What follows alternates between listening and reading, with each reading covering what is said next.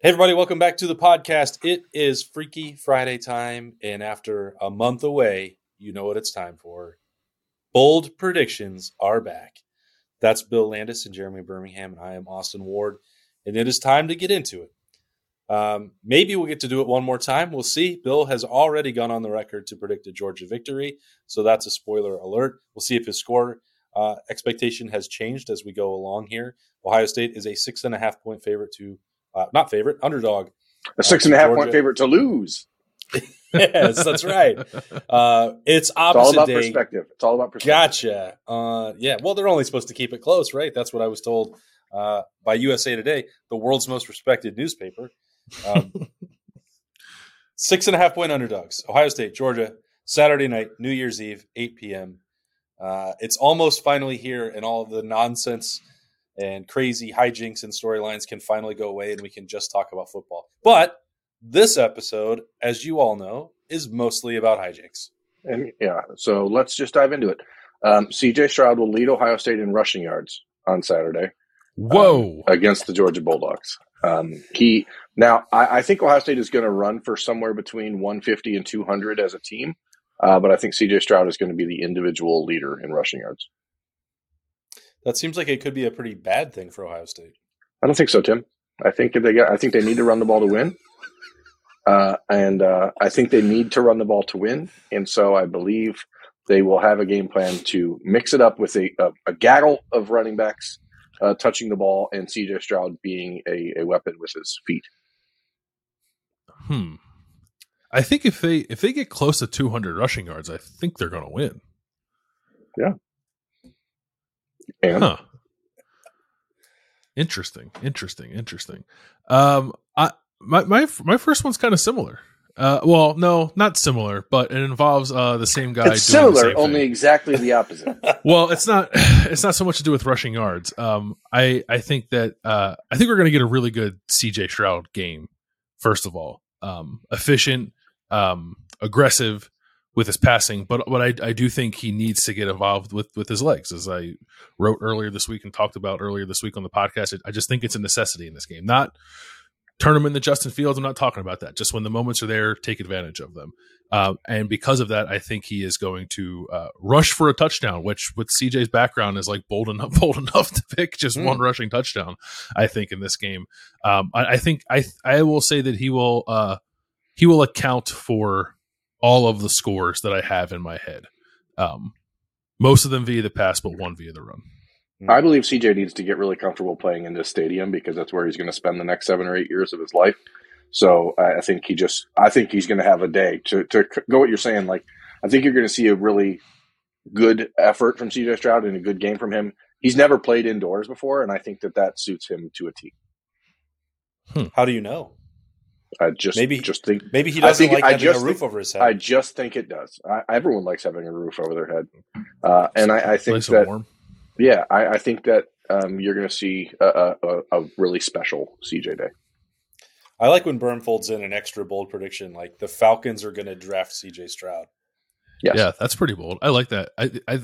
Austin, haven't you and I talked about that? Like the best place for him to land would be Atlanta. It would absolutely be Atlanta. You put him, inherit those weapons. Like Atlanta's done, I guess, the best job of being patient. Like we're going to wait. We're going to add all these explosive offensive pieces, and the last thing we're going to have is a quarterback. So he'll have like, other places want to make sure they get their quarterback right, and then they add and build around it. The Falcons are taking the opposite approach, which I think is probably actually smart because then you're like, it's going to be an easier transition if you have all the weapons you need and some offensive linemen, which, having Kyle Pitts and Calvin Ridley is cleared of all his gambling charges. He was betting on DraftKings like all of us do. I don't understand why that was such a problem. Anyway, that's a lot of Falcons talk for how long we've been in Atlanta, I guess. Go Birds. Let's talk about the Braves. The dirty. Let's not talk about the Braves. Okay. CJ Stroud will get drafted in the 15th round by the Atlanta Braves. There you go. What are the Thrashers up to? We were talking about the Thrashers last night and how a lot of people didn't realize what happened when the popularity of the team disappeared after two of their best players decided to go 180 on the freeway down here and kill people. Yeah, that'll do it. RIP to the Thrashers. Okay, Freaky Friday, off to a great start. My first bold prediction, I'm thinking about the way that Ryan Day got creative against Clemson in the Sugar Bowl, and there have been a couple other games where this has popped up. The best way he seems to pick apart teams and open them up is with the tight ends. I think that Cade Stover, healthy Cade Stover, pushing the envelope potentially more, or needs to, at least down the field, throwing the football. Ryan Day, that version of him, will want to use the tight ends, will have creative ways to do so, and Cade Stover will deliver a double ding-dong with 2 touchdowns. Did you consider working in a Joe Royer prediction, given what you guys saw practice? Yeah, I thought about it. Bill, I still just don't know how much – we've seen the third tight end stuff, and we know that they were trying that with G. Scott late in the year. He was injured on the side. It doesn't look like he's going to probably have much of a chance to play for Ohio State on Saturday night.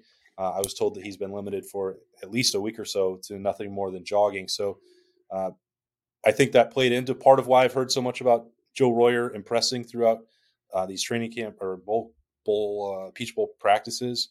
But are they going to get into it a lot? I feel like that's even too much for me to predict. Like I don't know. And I don't want to say that that's definitely going to happen. I know that Cade Stover and Mitch Rossi are going to play a lot in this game. Will they get to that third? I don't want to get people's hopes up and be wrong about it. I know that there is excitement about what Joe Royer can do. I know he's healthy. He seemed to be in really good spirits on Thursday at Ohio State's Media Day, sitting there with Keenan Bailey and Mitch Rossi. Will they actually dial that up on Saturday night? I can't even get bold enough to say that. I can say I'm optimistic for Joe Royer's future at Ohio State. That's all I'll say. Yeah, me too. Maybe not Saturday. But I'm also optimistic for the future of Emeka Egbuka at Ohio State, who, despite proclaiming boldly on Media Day that other schools are just calling him out of the blue and wanting to say what's up. So I think I said when we did the Rooster show on Monday that I thought Emeka was going to be the guy that really has an opportunity to take advantage of what Georgia's going to try to do with bracketing Marvin Harrison, because I think they're going to put Malachi Starks on Harrison most of the game and then try to bracket him with Chris Smith and leaving Keely Ringo to try to cover Emeka Egbuka. And I don't think Keely Ringo can cover Emeka Egbuka. I'm going to go back to that prediction. I said on Monday that I thought he'd have 10 catches for 120 plus yards.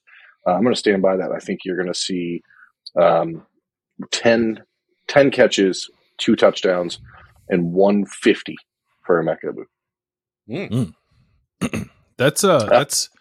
That's pretty intimate knowledge, Berm, of what Georgia might do to defend Ohio State. Would you happen to have a camera set up at Mercedes-Benz Stadium to watch their practices?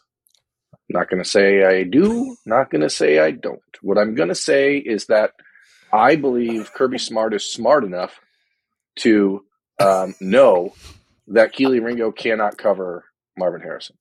There's literally only one way he could know that, and that is bugging Mercedes-Benz Stadium. Bold prediction: Kirby Smart is arrested for breaking the Espionage Act. That would be the wildest pregame scene of all time. Can you just imagine the feds just swooping down and knocking on the locker room door and be like, "We're here for Smart."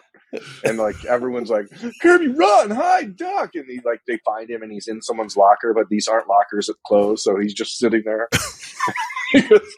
They're wide open lockers. It would be amazing. He sacrifices Will Muschamp. Yeah, it was him. And then you find out it was Herb Street who called in the tip, just to get back at Muschamp for his. You should have watched your mouth, Kirby. I was going to take this secret to the grave. I placed the camera there, but then I turned state's witness. Well, this is actually a pretty good plot for a movie. We should, if we need something to do in the off season, not a bad idea. We'll call it Get Smart.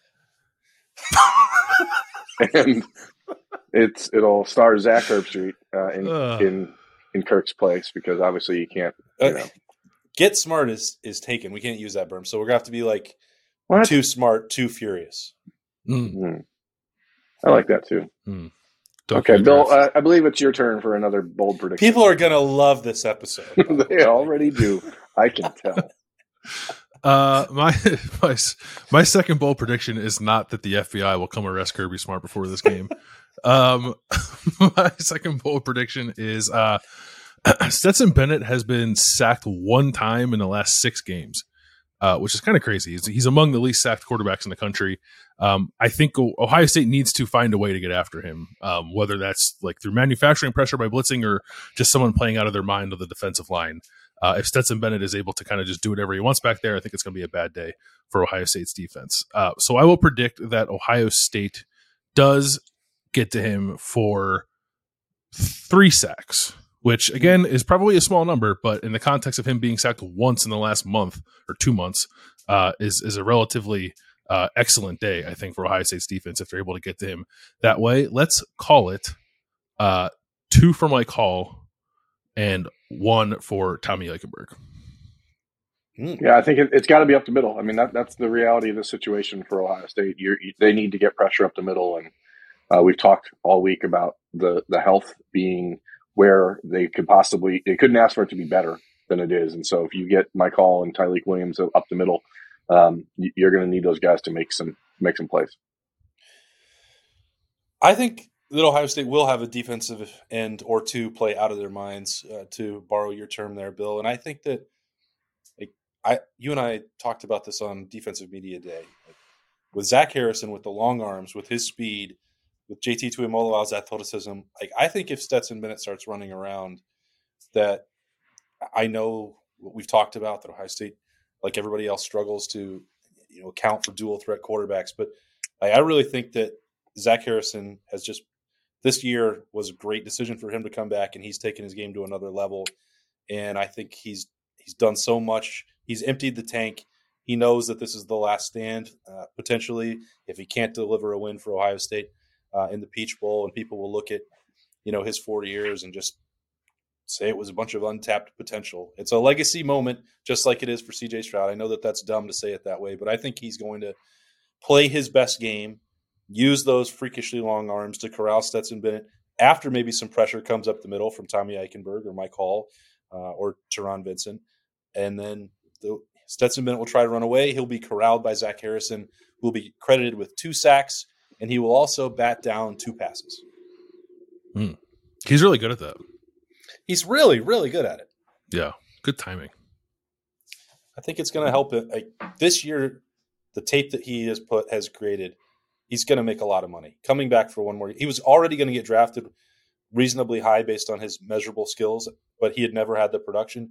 This year, he's done it all. He's put it all together, and you feel good for him because it's also helped him come out of his shell a little bit. Like people stopped saying that he had to be Chase Young or Joey Bosa or Nick Bosa, and I think maybe not everybody, but I know I appreciate him for what Zach Harrison, what he can do, which is a lot of batted down balls, running down plays, and mostly being very good against the rush, but also being a nuisance to quarterbacks trying to run away from him.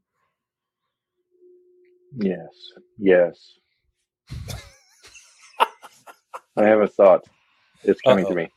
It's another movie script. An Ohio State cornerback is going to intercept a pass on Saturday. And I believe it will be Denzel Burke intercepting a pass against the Georgia Bulldogs. And that will be the first turnover of any sort caused or handled by the Buckeyes corners this year. But I do think, talking to Denzel on Thursday, he seemed really just kind of more like himself and more like he was a year ago before the injury against Michigan. And I think that he's going to be ready to go. And he says he's healthier than he's been in a long time. And I think that it may be on like a tip pass or something like that. It may not be just a, pure coverage thing, but either way, I think Ohio State's going to get a cornerback interception for the first time all year, which is unusual. Stetson Bennett does not turn the ball over very much. But I think Georgia's going to have to try to take some shots down the field, especially to A.D. Mitchell, who may be their best receiver. It's not really been talked about much as Ladd McConkey continues to come back from his issues that he's had. So I think you're going to see them try to get vertical against Ohio State to soften up the middle stuff that they want for the tight ends, and I think you're going to see Denzel Burke make a play. Bill, Denzel said that he is now 150% healthy after getting the last month a bit to rest. I'm not good at math, but that seems impossible. Just wanting you to have all the facts. Well, it's good to know. It is impossible. It's nice. It's nice to have a media day setting, not unlike the one we had on campus, where like guys can talk about all the stuff that was ailing them throughout the season, and then we have like context for why perhaps they didn't play particularly well. So that's good. That's good to hear. I have not changed my mind on who I think is going to win the game, which I guess we'll get to at the end. But which makes like bold predictions hard, because I feel like I want to make bold predictions for Ohio State. But it's like, well, if I make too many, then I got to pick Ohio State to win, or too many good ones, and I got to pick Ohio State to win. And I don't want to change my mind, because that kind of seems like BS to do so at this point. So I'll say I won't. And if I'm wrong, I'll own it, and you'll all be very happy. My third bold prediction is that Ohio State will rush for fewer than 50 yards in this game. And I think ultimately that ends up being their undoing. I think they will find success throwing the ball. I think CJ will have a nice day. I think they will struggle to run it against a defense against which everyone has struggled to run it. That would not make Ohio State unique in that sense, but I do think it is the thing that probably keeps them from maximizing their potential offensive output in this game. And maybe that shows up in some red zone shortcomings or short yardage shortcomings that end drives prematurely. But I just think that even with what we think is a reasonably healthy Mayan Williams, despite the illness this week, I have a hard time seeing Ohio State running the ball successfully against Georgia, and I think that's going to be the ultimate issue for them. That's why I said earlier, I think they have to run the ball to win this game. But I think, Bill, you probably know this better than me. I believe in all three games that CJ has been the quarterback that he's lost at Ohio State, he's thrown the ball more than 50 times, which is a lot of passing. Sounds right. Yep. And in Ryan Day's losses at Ohio State, the 5 games he's lost, the thing that he tends to do is go away from the run way too early. Not because it's not really working, but just because he just decides, we throw the ball here, that's what we do. And I think if you see them do that on Saturday night, it's a negative sign. Mm-hmm. Yeah, I think that's right. I think the thing I think that Ryan Day needs to fight against, which has, to your point, limited him, I think, sometimes in these games, is abandoning the run. Like it's not that the run's not working at all. It's like you have one bad play, and then it's like, okay, well, don't just toss in the garbage. Like, go back to it. See if you can't do it again. And I think that's what gets them in trouble sometimes. So if he can avoid that, then I think you could be looking at a day like you're predicting with them running the ball. But that would, I think, require Ryan Day kind of fundamentally changing the way that he kind of operates on game days. He's got to go against type, right? He's got to go against type here. Yeah. The weird thing is that the only time that he will try that multiple times in a row is if you have a pistol formation into the boundary. Then he's got no problem trying that running play multiple times. Well, there is something about that that's interesting. And this is like not a unique idea of mine. It's just like I've been watching and reading people who are smarter than me about scheme talking about this matchup. And it's like the defensive front that Georgia plays actually might lend itself to those kind of rushing plays for Ohio State being successful. So I'm like, I'm like halfway on alert for, Ohio State rushed for 250 because it just kept running the stretch play and Georgia couldn't stop it. So I'm not predicting that'll happen, but I think there could be something to that idea. Attacking the edges of Georgia's front, I think, is a potential. It's all area. Been leading up to this. So we spent all year saying Ryan Day's keeping something secret for the game. This is a rivalry. He's going to unleash that offense. Really, it was all for Georgia. That's right. He saw just like everything in 2020 was built for Clemson. Everything was built towards this. He thought it was going to be for a national championship. Instead, it'll just be for the Peach Bowl. Wow. Okay. Well, I'm glad that I made that terrible joke so that you could actually provide some football analysis. I am really tempted, Berm, to go back to the well. I'm going to say I think Ohio State's going to score a touchdown on special teams. And I really was tempted to say once you put remove some of the elements that maybe Emeka Egbuka won't run around trying to make Willie Mays-style catches over his shoulder on punts and that he could break one in this game. I'm really close to doing it, not going to pull the trigger. Instead, I'm going to say that Lathan Ransom will block a punt that will be returned for a touchdown by Josh Proctor for a safety-driven special teams touchdown.